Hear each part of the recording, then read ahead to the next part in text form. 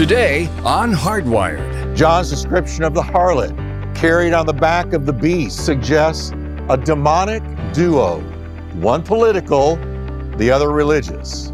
So you've got the Antichrist and what Revelation identifies as the false prophet. Works right alongside Antichrist. That false prophet is a religious figure overseeing a religious movement. You are listening to Hardwired with Pastor Jeff Wickwire, the founder and senior pastor of Turning Point Church in Fort Worth, Texas. Maybe you've noticed that our culture is pretty messed up these days, which makes people feel anxious and filled with questions. They want peace, but have a hard time finding it or making it last. Well, Pastor Jeff is going to share in the message today about how you can finally be filled with hope, security, and most importantly, that peace you're looking for. We know that you're going to enjoy the message, but you can also listen to it again or any of the messages anytime you would like at our website, hardwired.org. Let's get right to the message. Here's Pastor Jeff to tell us what's coming up today on Hardwired. Hi, everybody, and welcome to this edition of Hardwired. Thank you so much for joining us. Well, we're coming down to the final chapters of the incredible revelation that Jesus gave to the Apostle John. And last time we talked about Babylon and how Babylon is going to fall. And actually in the book of Revelation, we're given two types of Babylon.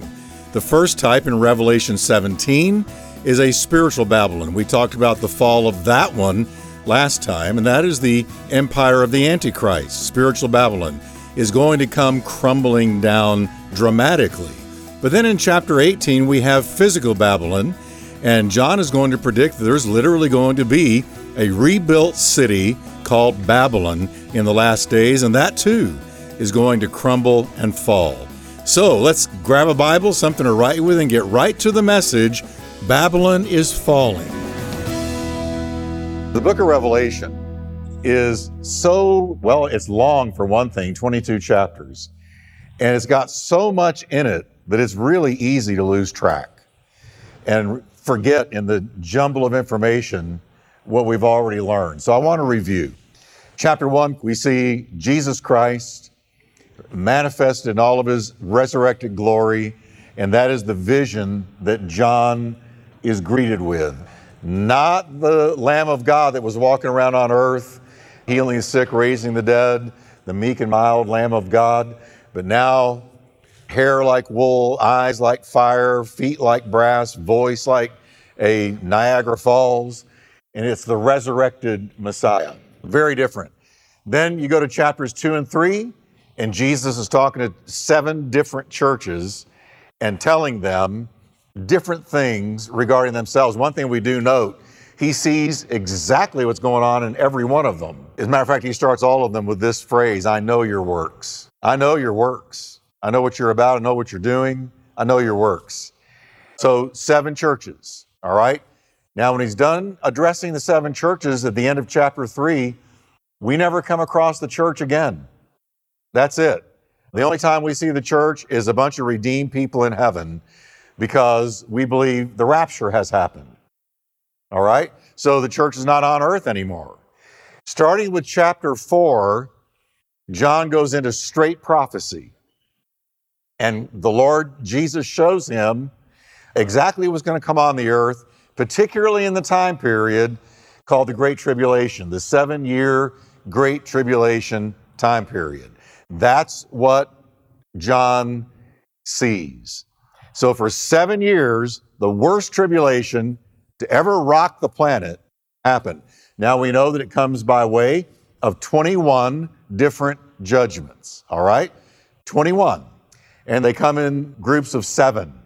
There's the seal judgments, trumpet judgments, and the bowl judgments.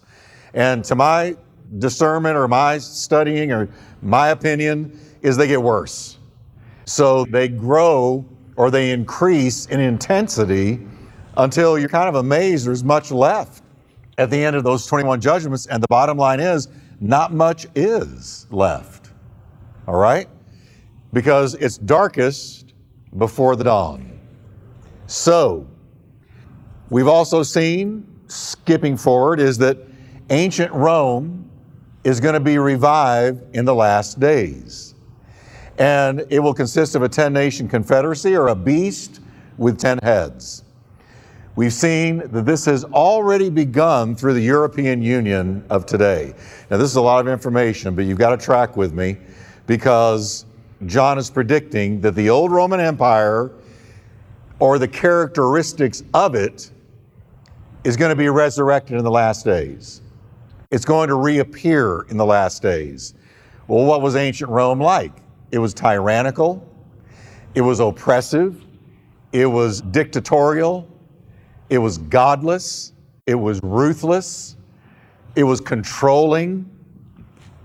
And it covered the whole known world of that day. That Rome is going to reappear under the leadership of the one called the Antichrist. And his rule, which will last 7 years, is going to be just like old Rome in its characteristics. Oppressive, tyrannical, dictatorial, ruthless, godless, you name it. That's what it's going to look like on planet Earth. So, the European Union seems to be the best bet for the resurrection of ancient Rome. It seems to me it's a good candidate. I'm real hesitant to stand up here and say definitively it's going to be the European Union, because we don't know exactly what Revelation is predicting until we're looking at it when it comes to things like what will the reappeared Rome look like. Well, it's a good guess that it's going to come under the guise of the European Union because Rome is Europe and it's going to be resurrected. European Union, a great candidate. European Union began with 10 full member nations. You remember that beast with 10 heads. And this political entity may very well be what the Antichrist will seize and use in order to gain power during the Great Tribulation. Now, we also observed what John called the Great Harlot. You remember the Great Harlot? What in the world is the Great Harlot? It's an apostate religious system pictured as a woman riding atop a beast. That's what John saw. So the harlot is going to be religious, and the beast itself political. The harlot will appear beautiful on the outside, but be wicked and vile within. And this harlot is seen to be drunk with the blood of God's saints. So beautiful on the outside, but diabolical, wicked, persecuting the church, persecuting believers on the inside, martyring, killing, murdering God's people. And this harlot, this religious system that is apostate, that has a form of godliness but denies the power thereof, will be the vehicle used by Antichrist, who is the beast, to persecute and kill true believers. All right? So amazingly, it's a woman riding atop a beast that the European Union has selected as their symbol. What are the odds? When you go to select a symbol to represent you, you have a million possibles. How in the world would the European Union decide on a woman atop a beast? I mean, what are the odds? I'm just saying it could be that that's the vehicle European Union, Antichrist will use, seize control of, to exercise his power during that 7-year tribulation period. John's description of the harlot carried on the back of the beast suggests a demonic duo, one political, the other religious. So you've got the Antichrist and what Revelation identifies as the false prophet. Works right alongside Antichrist. That false prophet is a religious figure overseeing a religious movement. But it will not be of God. It will not be of Christ. It will not be centered around the Word of God. It will be apostate.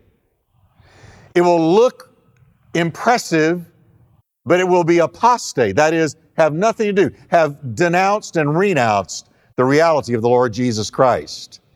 So a demonic duo, Antichrist political, the false prophet, who I think could be a pope. If you're raised Catholic, I'm sorry, I don't mean to offend you, but it could be a pope. Because who else has the ear of the world religiously other than, or in a greater way than the Pope? I can't think of any. And, not every Pope has been exactly what you would hope for, right? So, but their demonic union will not last. John closes chapter 17 with this. He says, the angel said to me, the waters you saw where the prostitute sits are peoples, multitudes, nations, and languages, telling us that the influence of this apostate religious system will touch the entire world. The beast, that's the Antichrist, and the 10 horns, which is the 10 nations that join with the Antichrist during the Great Tribulation, will hate the prostitute, says John. They will bring her to ruin and leave her naked. They will eat her flesh and burn her with fire, for God has put it into their hearts to accomplish his purpose by agreeing to give the beast their power to rule until God's words are fulfilled. The woman you saw is the great city that rules over the kings of the earth, Rome. So here's what is going on during the Great Tribulation. At the beginning of the tribulation, the Antichrist will step onto the stage of the world, and he will begin to exercise power over the world. He will be joined by a religious leader who will, according to the Bible, go so far as to call fire out of heaven. He will perform signs and wonders so that the world goes after him. And he's pointing to Antichrist. He's sort of like a demonic John the Baptist, right? John the Baptist pointed to Jesus and said, behold the Lamb of God, there's your guy. This false prophet will point to Antichrist and say, there's your guy. And I'm doing these miracles to attest to the fact that he's your guy. And he will bewitch the world with these signs and wonders. But halfway through the tribulation period, when the Antichrist will turn on the harlot religious system, probably because he wants to be the center of worship himself. The Antichrist is a narcissist in all caps, squared to the 100th power. He is your ultimate narcissist. And he will turn on this religious system halfway through when he walks into the rebuilt temple, into the Holy of Holies, and sits down and says, I am God. Clearly, he's ready to be the one worshiped, and he doesn't want any other form of worship on the earth. And so he totally destroys the apostate religious system and sets himself up as the number one deity to be worshiped. I know you can't amen that, but agree with me, heavy stuff. We'll get back to Pastor Jeff in a moment to close out today's program. But first, I want to share something about our program. Our mission is actually very simple: to share the life-changing good news of Jesus Christ in a way that gets hardwired into your life. And we trust these messages from Pastor Jeff aren't something you can only listen to and enjoy, but that they inspire you to share with others. The message of the gospel is something everyone needs to hear, and that's why it's a priority to us. And you get to join us in this important mission. Call us at 877-884-3111 to say you're in, or drop us a line at our website, hardwired.org. Well, here's Pastor Jeff with the rest of today's program.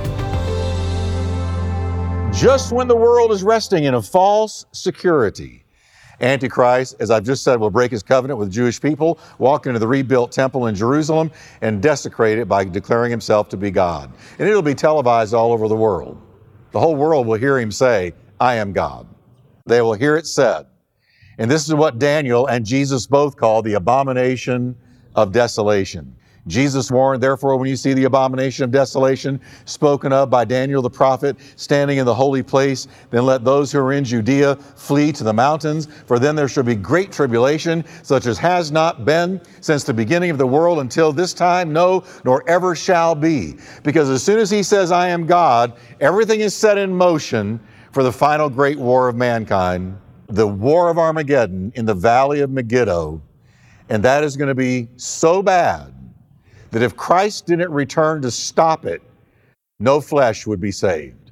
Now, whereas chapter 17 reveals the appearance of the great harlot and an apostate religious system and her destruction at the hands of Antichrist, in Revelation chapter 17 is really presenting to us spiritual Babylon, all right? Because it will be confusion.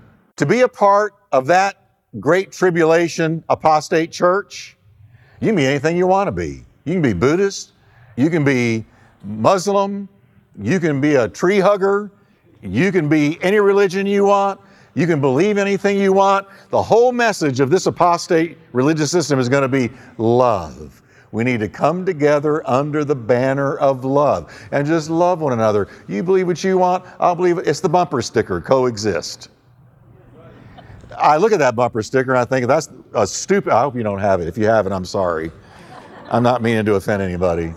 But it's the stupidest thing in all the world because every religion on it declares to be the only way, and they're not about to coexist.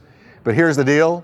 That will be the bumper sticker for the last days apostate religious system headed up by the false prophet.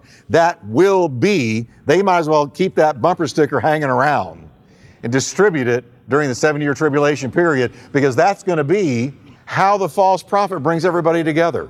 Let's just coexist. Let's just love one another. Can't we all just get along? Right? I'm not going to judge you. You don't judge me. We won't judge each other. We're under the banner of love. But it will be wicked to the core, and it will persecute true believers all over the world. So in chapter 17, you have the Babylonian or the Babylon religious system. But in chapter 18, everybody, you've got a real city that is going to be there during the Great Tribulation. And guess what? Babylon is going to be rebuilt. Babylon. Everybody say Babel. Right? When you see Babylon, it means confusion. Confusion.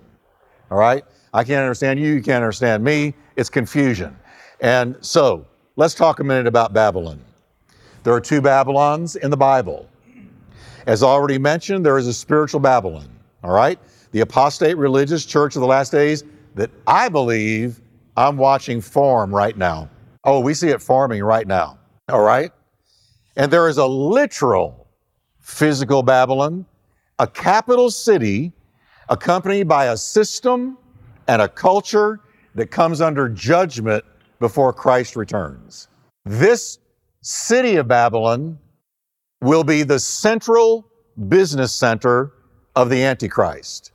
You remember in Revelations 2 where Jesus talks about a church, or he's addressing a church, and I think it's Pergamos, and he said, Pergamos is the throne of Satan, or it's where Satan is enthroned.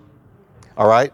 That was then. But now, in the Great Tribulation, the rebuilt Babylon is going to be the throne of Satan, the central place of the Antichrist, his business center in the Great Tribulation period. A literal city of Babylon is going to be the center. We note that from Genesis to Revelation, the name Babylon has come up again and again and again. Let's look at it. Babylon was founded by the first world dictator. What was his name? Nimrod. It's mentioned over 300 times in the Bible. Many of the prophecies concerning this fascinating city have not yet been fulfilled. I'm going to say that again. If the Bible predicts something, folks, you can stake your life on it. It's going to happen. And there are prophecies about Babylon, a rebuilt Babylon, that have not yet been fulfilled. That means they will be. They await the timing of God. The prophets Isaiah and Jeremiah each spend 2 chapters detailing the catastrophic destruction that awaits this city. The result of the final devastation will leave it uninhabitable. Even the building materials are never going to be reused. It's going to have Ichabod written all over it. This clearly has never happened in the history of Babylon. It's never happened. So it's going to happen. So we need to pay attention to it. Babylon is referred to as a literal city, a literal physical great city, 5 times in chapter 18. 5 times of the book of Revelation. Most prophecy scholars believe that the Babylon of chapter 18 is going to be a literal rebuilt city. And I'm going to show you that's more than likely, really almost inarguably true. Based on John's vivid description of her destruction, it has to be a literal city. If so, it may very well be talking about the Babylon currently located in Iraq. Did you know that? There's a Babylon right now located in Iraq. Have you ever wondered why Iraq is so much in the world news, or why Iraq has been such an area of satanic activity and satanic attack and just really some really bad stuff? Have you ever wondered why it's such a focal point? Well, most people have no idea the crucial role Iraq has played in the Bible. Let me give you some examples. Now, when I talk about Iraq and the examples I'm giving now, I'm talking about the landmass, the geographical landmass that we now call Iraq. It might have been like, for instance, ancient Persia. The ancient landmass of Persia is today Iran and Iraq. So when I talk about Iraq right now, I'm talking about the geographical location that we have called Iraq for a long time now. The Garden of Eden was in Iraq. Genesis 2:10-14. Adam and Eve were created in Iraq. Genesis 2:7-8. Just Satan made his first recorded appearance in the world in Iraq when he approached Eve in the garden. Nimrod established Babylon and the Tower of Babel in Iraq, and that is where God confused them by the languages. The confusion of the languages took place in Iraq. So that's why we call it Babel-on. What's Babylon? You babble on and on and on. Further, Abraham came from a city in Iraq. Isaac's bride came from Iraq. I almost wanted to say, can any good thing come out of Iraq? Yes. And that was Isaac's bride. Jacob spent 20 years in Iraq. The first world empire, Babylon, was in Iraq. It was in Iraq that Daniel was thrown to the lions, and it was in Iraq that Shadrach, Meshach, and Abednego were thrown into the burning fiery oven. The greatest revival in history was in a city in Iraq, Nineveh. Nineveh was in Iraq, the landmass of Iraq, and the greatest revival in world history with the least amount of preaching necessary to make it happen. I think Jonah's message was like 8 words. And that's it. He just preached it all through Nineveh, and they repented. About a century later, they came under judgment, but in the meantime, they repented. The events of the book of Esther took place in Iraq. Ezekiel was there when the glory of God was seen in its fullness by the Khebar River. Babylon was in Iraq, and the book of Nahum took place in Iraq. So Iraq is all through the Bible. It's a very significant place. But guess what? It's the beginning of satanic evil. The beginning of satanic evil was in Iraq, because that's where the devil first showed up. So in Iraq, we see the beginning of creation, but in Iraq, we also see the beginning of satanic evil in that place called Iraq. No wonder Iraq is on the world stage like it is. Things began here, and guess what? Things may very well end there. You thought, well, I thought everything was going to end in America because everything's all about America. I don't even find America in Bible prophecy. But I find Iraq everywhere. Perhaps this is why such ferocious battles have taken place in Iraq. Now, will Iraq, therefore, flourish again? Yes. And will it play a key role in end-time prophecy? Yes. Will America? No. But Iraq will. Many people are unaware of this. Let me give you some facts about modern-day Iraq. In 1983, good old Saddam Hussein started rebuilding Babylon on top of the old ruins, investing in its restoration and its new construction. Now remember, the Bible said it's got to reappear. Babylon, we're talking about Babylon. It was destroyed centuries and centuries ago. It's got to reappear. Most people don't know Saddam Hussein began rebuilding it. In 1985, he began the task, spending over $500 million to reconstruct the city and build a modern residence on the ruins of Nebuchadnezzar's palace. Because who ruled in Babylon? Nebuchadnezzar. We appreciate you listening today to Hardwired with Pastor Jeff Wickwire. Every program we do has one main thing in mind, and that's to share the hope and good news of Jesus Christ to people who need to hear this message and hardwire the teaching into their daily life. That's what this ministry is all about. So if you've been encouraged by the message, we would love to hear about it. Pick up your phone and give us a call at 877-884-3111. That's 877-884-3111. Or go online to our website at hardwired.org. And be sure to bookmark the web address to your favorites folder so you can come back often. Also, would you consider getting on board with us as a faithful ministry partner? Your valuable contribution makes a big difference to us in helping to get the message of the gospel out through this program to people everywhere. Your generosity, along with this ministry, is reaching people in a way that you may never have the ability to do on your own. So jump on board as a Hardwired partner by calling us at 877-884-3111 or go online to hardwired.org, 877-884-3111 or hardwired.org. From the bottom of our hearts, thank you so very, very much. Have a great rest of the day, and thanks for listening to Hardwired.